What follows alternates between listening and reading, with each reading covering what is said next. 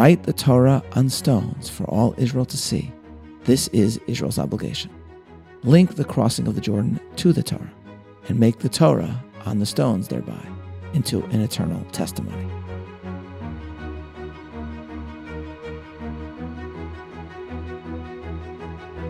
Welcome to Bible 365, Episode 64, Israel's Foreign Ministry and the Crossing of the Jordan. I'm Meir Soloveichik. In the foreign ministry of Israel, there sits a synagogue used for the daily prayers of those that work therein. In that synagogue, there is a Torah scroll, which, in many ways, is like any other scroll in any other Jewish house of worship around the world. Yet there are two ways in which this Torah is unique. One Judaic, the other very much not so. First, this Torah's scribal calligraphy hints to the unique traditions of a Jewish community that had long lived in what is today northern Iraq. And second, this Torah scroll bears on its parchment a stamp of the secret police of Saddam Hussein. The Jerusalem Post tells us that, quote, a Torah scroll written some 150 to 200 years ago in Iraq, but which fell captive to the Iraqi secret police, has been restored to its former glory and was recently inaugurated in an official ceremony at the Synagogue of the Foreign Ministry in Jerusalem, end quote. There are some mysteries surrounding this Torah, but one thing is clear. It embodies not only the miracle that is the Jewish people, but also the miracle of the Torah of the Jewish people, from Joshua to today. In a series of rituals and wonders, the people of Israel will reenact the experience of the Exodus from Egypt. The purpose of this reenactment seems to be twofold. First, to impress upon the people that now they are about to achieve one of the central purposes for which the Exodus occurred. And second, in order for Israel to understand that Joshua is not only the political but also the spiritual successor of Moses. The most obvious parallel to the Exodus will be the manner in which Israel, led by Joshua, enters the Holy Land, through the splitting of the Jordan River, or in Hebrew, the Yarden. It was at the sea that Exodus informs us that Vayaminu b'Hashem u'v'Moshe avdo, the people, seeing God's great hand against Egypt, believed in God and in Moses his servant. Now, the same faith will be placed in Joshua by the people. But if the similarities are striking, so are the differences. Let us listen to how this crossing at the Yarden occurred. Joshua speaks to Israel, chapter 2, verse 11. Behold, when the ark of the covenant of the Lord of all the earth shall rest in the waters of the Jordan, that the waters of the Jordan shall be cut off. And so it was. And the ark and the priests that carry it stay in the midst of the river in order to ensure that the Yarden, the Jordan, stays split as all Israel crosses over. Verse 17. And the priests that bore the ark of the covenant of the Lord stood firm on dry ground in the midst of the Jordan, and all Israel passed over on dry ground. So on the one hand, as with the Exodus, the miracle performed here brings about a profound trust in the servant of the Lord. Thus chapter 4, verse 14. On that day the Lord magnified Joshua in the sight of all Israel, and they feared him as they feared Moses all the days of his life. But there's an important difference as to the way in which this miracle at the Jordan took place. Whereas Moses, at the Exodus, raised his hand over the sea, here it is the ark that drives the Jordan River's waters apart. Why the difference? The point, as many note, seems clear. At the Exodus, the Torah had not yet been given. It was Moses who truly represented the instructions and guidance of God, and so it is he who splits the sea. But now the Ark of the Covenant is in existence. Created to contain the tablets, it is the supreme symbol of the Torah. Israel is meant to understand that it is in the merit of the Torah that the river is splitting, in the merit of the Torah that Israel's entry is occurring, and in the merit of the Torah that Israel will ultimately endure. Thus, all the people pass only because the ark remains in the midst of the river. Chapter 4, verse 11, And it came to pass, when the priests that bore the ark of the covenant of the Lord were come up out of the midst of the Jordan, and the soles of the priests' feet were lifted up to the dry land, that the waters of the Jordan returned to their place and flowed over all its banks, as it did before. This, in turn, allows us to ponder the poetic power of the Torah that sits in Israel's foreign ministry today. The Jerusalem Post informs us as to the details behind this mysterious scroll. Quote, the exact story behind the Torah scroll and how it made its way to Israel remains, to some extent, shrouded in a diplomatic and political fog, but the basics of the account are now known. The Torah scroll is believed to be originally from the region of Kurdistan, now in northern Iraq. It was most likely used in prayer services for many years until the Jewish community was subjected to persecution and discrimination following the establishment of the State of Israel in 1948. Following Israeli independence, harsh restrictions were imposed by the Iraqi government on Jewish employment and trade, which, along with violent anti-Jewish riots, led tens of thousands of Jews to flee the country, starting in earnest in 1949. By 1951, some 121,000 had left, with just 15,000 remaining. In addition to the restrictions and persecution, the Iraqi government also banned Jews from taking their property with them and seized assets from those who left. Among these confiscated goods were dozens of Torah scrolls and other items from synagogues that eventually made their way to various museums and archives.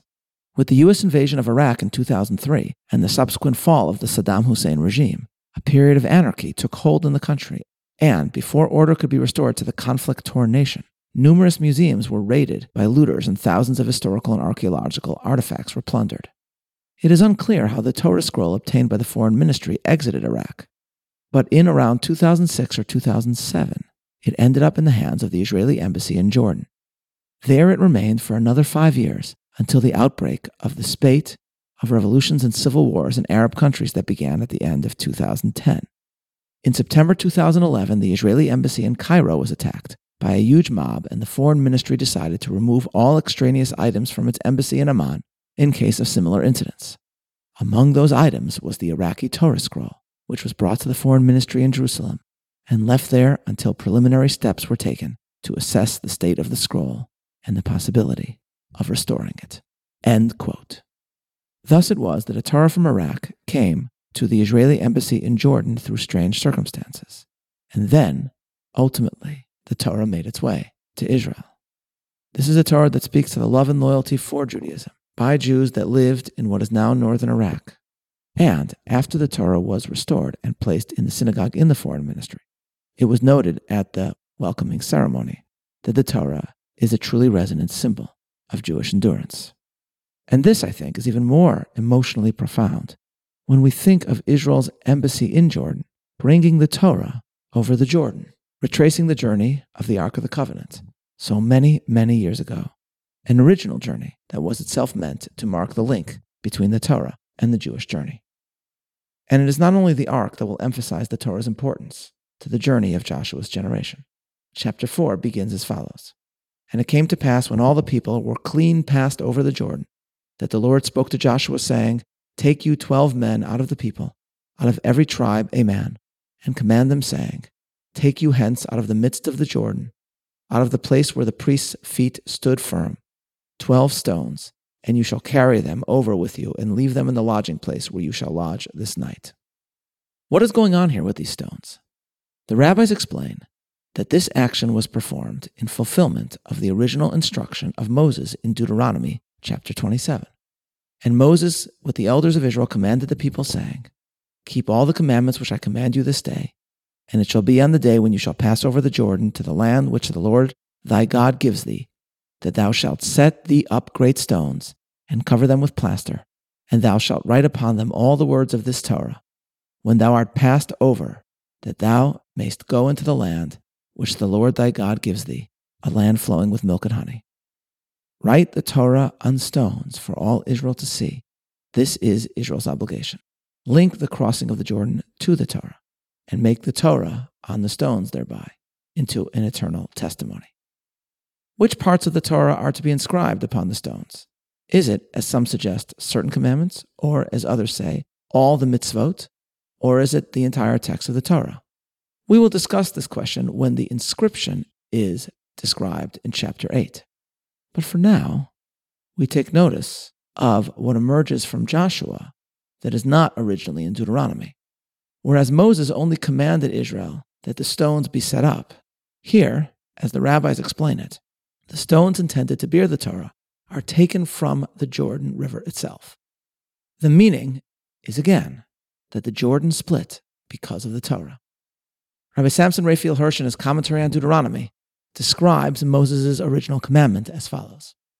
Quote, As soon as you prepare to cross the Yarden, engage in erecting stones for the sake of the Torah, so that you begin erecting them before you have completed the crossing. For only by virtue of erecting these stones will you be able to cross the Yarden and enter the promised land. Only thanks to the Torah will you be given the land. Solely for the sake of the Torah, for its preservation and observance, will you merit to possess the land.